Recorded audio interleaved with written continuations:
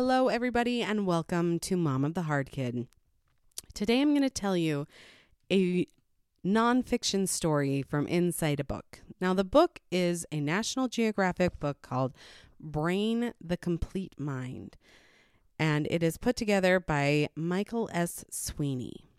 Now, I love this book. It's like the Reader's Digest version of the brain. It's got, like 340 pages, and it has so many parts to it that are just great. I'll probably reference it a few times.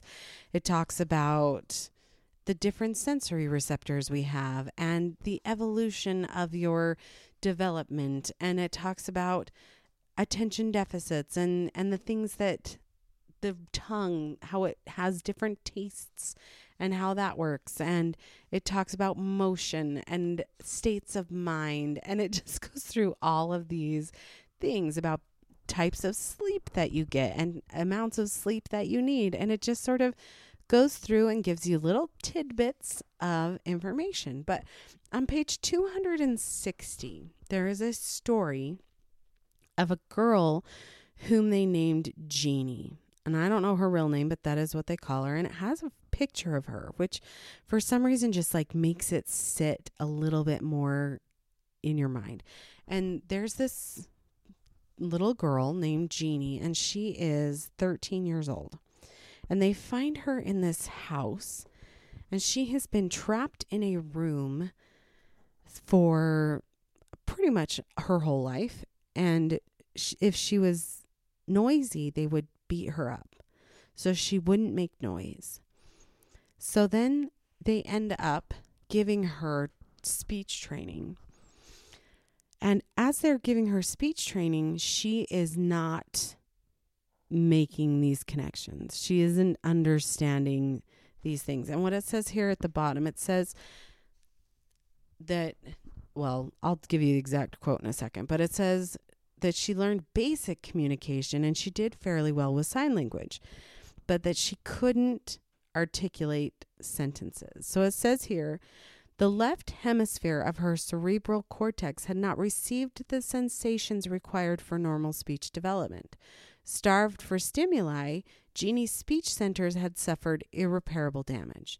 And after years of rehabilitation, Jeannie wound up in a series of foster homes and her language skills regressed. Now, my brain goes to a couple of different places here. My brain goes to, what if she was autistic and they just didn't know and she didn't have the ability to speak in the first place? And that's why her parents got upset, and that's why her parents were so horrible and put her in a room. So that is a possibility in my mind. However, they probably did a lot of tests on her and know far better than I do because I'm just a mom. But what it really stood out to me to say was there really are windows for learning, and if those windows close before the learning happens, then you miss out on that window. Now, there's a lot of elasticity to the brain, and there's a lot of articles out there that tell you that you can still learn and you can still develop new talents and all of those things. And so you can go through and find out that you can still learn and develop. But when it comes to language, there does seem to be a window where they say if you don't learn your language skills by a certain time, you're probably not going to be learning your language skills. And when you put it in the context of neglected children and children who have exposure to drugs and alcohol in utero, then you end up having, in my mind, a realization that some of these skills that I'm so desirous for my daughter who has reactive attachment disorder, disinhibited social engagement disorder, the skills that I want her to have may not be in the cards for her. Now, she's young and we've put a lot of effort in, and I do think she's making tremendous progress. So I don't want to give up hope, but I do think it's really important to reframe the way that you have to parent a child who might be missing some of life's most basic skills. The skills that you learn as a baby when your mom holds you and when there's communication, because some of these neglected kids, nobody talks to them. So they might hear like a television, they might hear radio, they might hear people talking and understand that there is a language, but they might not understand that there is a relationship aspect to language, and the bouncing off of each other, the nonverbal skills. Though I do have to say my daughter is amazing at interpreting nonverbal skills. I think that was kind of her safety approach, where when people would come into the room, she would really analyze them. And then when she kind of got passed around foster care, I think that got a little bit worse. But there's also an aspect in communication when you are trying to express your emotions or understand what to do with your emotions. And I was watching a little video, and it was this stupid video. I love it. It's cute. Of this little girl, and she's surrounded by birds, and a bird of decent size, like as big as her head, lands on her head, and she's wearing a hat. And all of a sudden she just starts bawling because she doesn't like that there's a bird on her head. And she's probably, I don't know, 1.5 or 2. She's little. And her dad just kind of shoos the bird away, and it goes away, and she stops crying. And I was sitting there as a mom with a child of reactive attachment disorder and a mom who has a child who was neglected as a baby. And I'm sitting there looking and thinking, that baby was like, I don't like this. And it turned into a crying fest, it was headed to a pretty significant cry, right? And then dad saves the day, gets rid of the bird, and calms her down, right? So in that moment, I'm seeing that she's making a bunch of connections that she doesn't know she's making. She's saying, hey, I have a feeling. Oh no, I must respond to this feeling. And she then responds with a loud cry. And then dad saves her, right? Well, I'm thinking of my daughter at this time, who's 6. And when she was a baby, nobody responded to her cries. So she learned not to cry. But now okay. When she was 3, 4, 5, she threw some amazing tantrums. I'm talking like screaming for up to 10 hours a day. Like, it was amazing.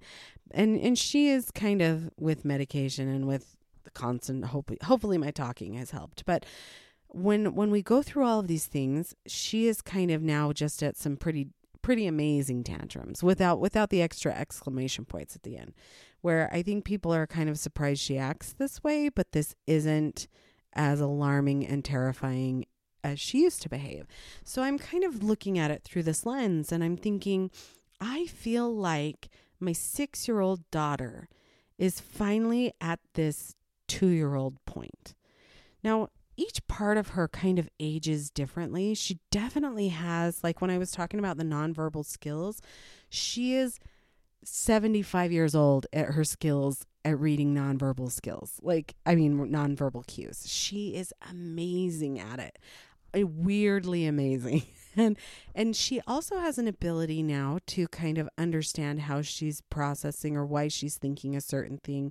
And she can go through that at a development level that I would put in her teens. I think that she is well beyond most of the kids her age when it comes to understanding her emotions, even though she can't control them, but to understand what's causing them, if that makes sense. And so, but then there's other parts of her that are newborn or 2 years old. And I feel like a lot of her things are now she's on a 4-year-old level, where she used to be on a 2-year-old level. But this one particular area, I think she's now 2, where I see her acting just like this 2-year-old girl with a bird on her head, where when something goes the way she doesn't like it, just like this little 2-year-old did. And if it is fixed for her, which she kind of has a very self-centered point of view, which I also think comes from the neglect, where, who else's point of view are you going to take if you're by yourself 95% of the time, right? She was never given that opportunity to realize that life existed outside of her own brain. When you think of narcissism, I don't think you think a lot of kids that are neglected as being narcissistic, But I think a lot of it makes sense when you're realizing that they don't really understand that there's other people to interact with. It's them, it's only them, it's all about them. And look, here's this thing that's going to meet my need now. My need. I want my need met. And so they become, quite selfish. But my initial point is kids are developed differently, especially when they go through traumatic experiences as a child. And when we have to view that in parenting lens, I found something in our house is I am very open about the fact that I have to parent each of my children differently from each other. I have to parent the reactive attachment disorder, disinhibited social engagement disorder child differently than I have to parent the child who is a pretty good listener. Like the ones with oppositional defiance have to be parented different than the one when I say, hey, I need you to do your chores. And they're like, okay.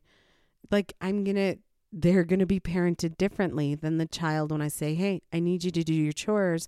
And they run out of the house and go hide. Like it's just going to be a different amount of parenting. And I had to sit them down because this caused a lot of ruckus in our house for a while. And they're like, I don't understand why such and such never gets in trouble. And I was like, that's because I am going to parent each of you based on your behaviors.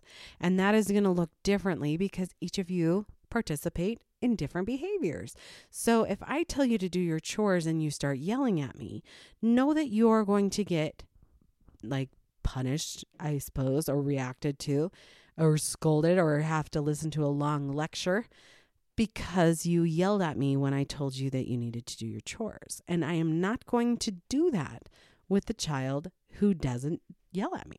So I said, if you do not want this outcome, then don't do those behaviors because I will be parenting you based on your behaviors. And when you have that one child who does have something so severely different than the other children who are not perfect children, of course, they're just kids and they have all their stuff. But when you have that one child and you have to parent them differently, I have found it works best in my family and maybe even in yours to tell everybody that you're going to be parenting based on behaviors, or there have been times when my little lady at the bottom has been up in her room in timeout and I have called my older 3 children down and I have said, I know that you're going to see me let a lot of things slide with little lady. I said, but it's because I cannot do this.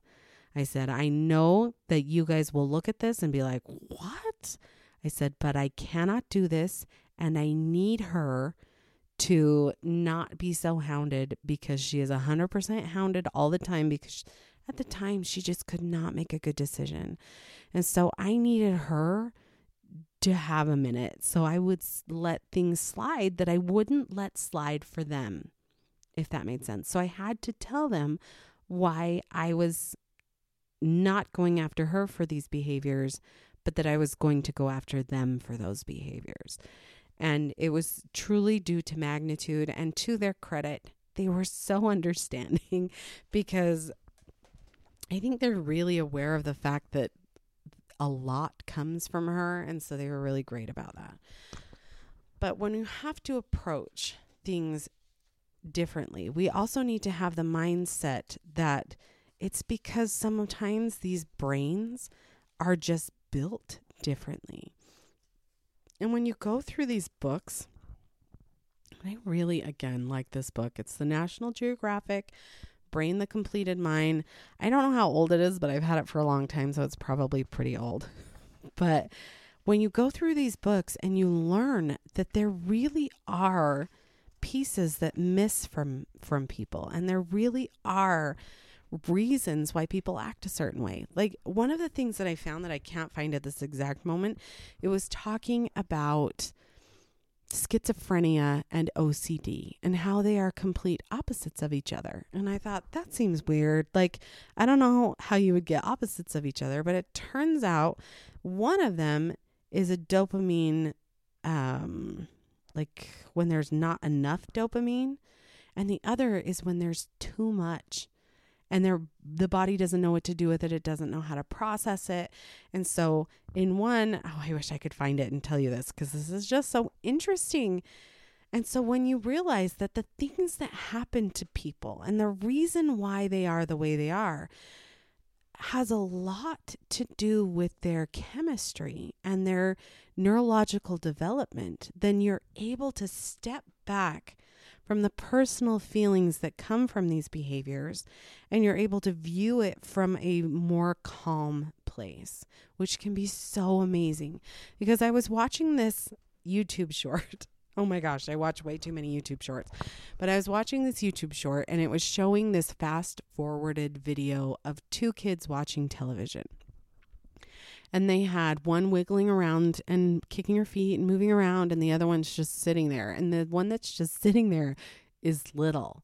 And the other one who's moving around and wiggling is probably 2 or 3 years older, maybe even 4 years older than the one who is just sitting there.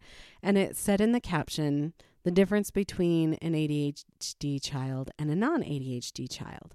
And I thought, oh, that ADHD child looks pretty chill to me.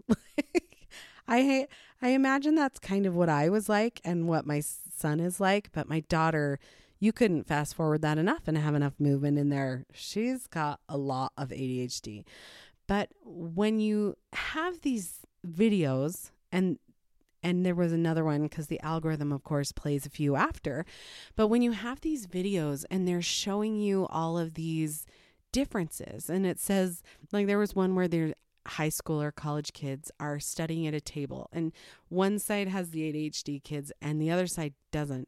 And the other side is truly just sitting there. And I cannot relate. I have ADHD. I have to wiggle. I have to move.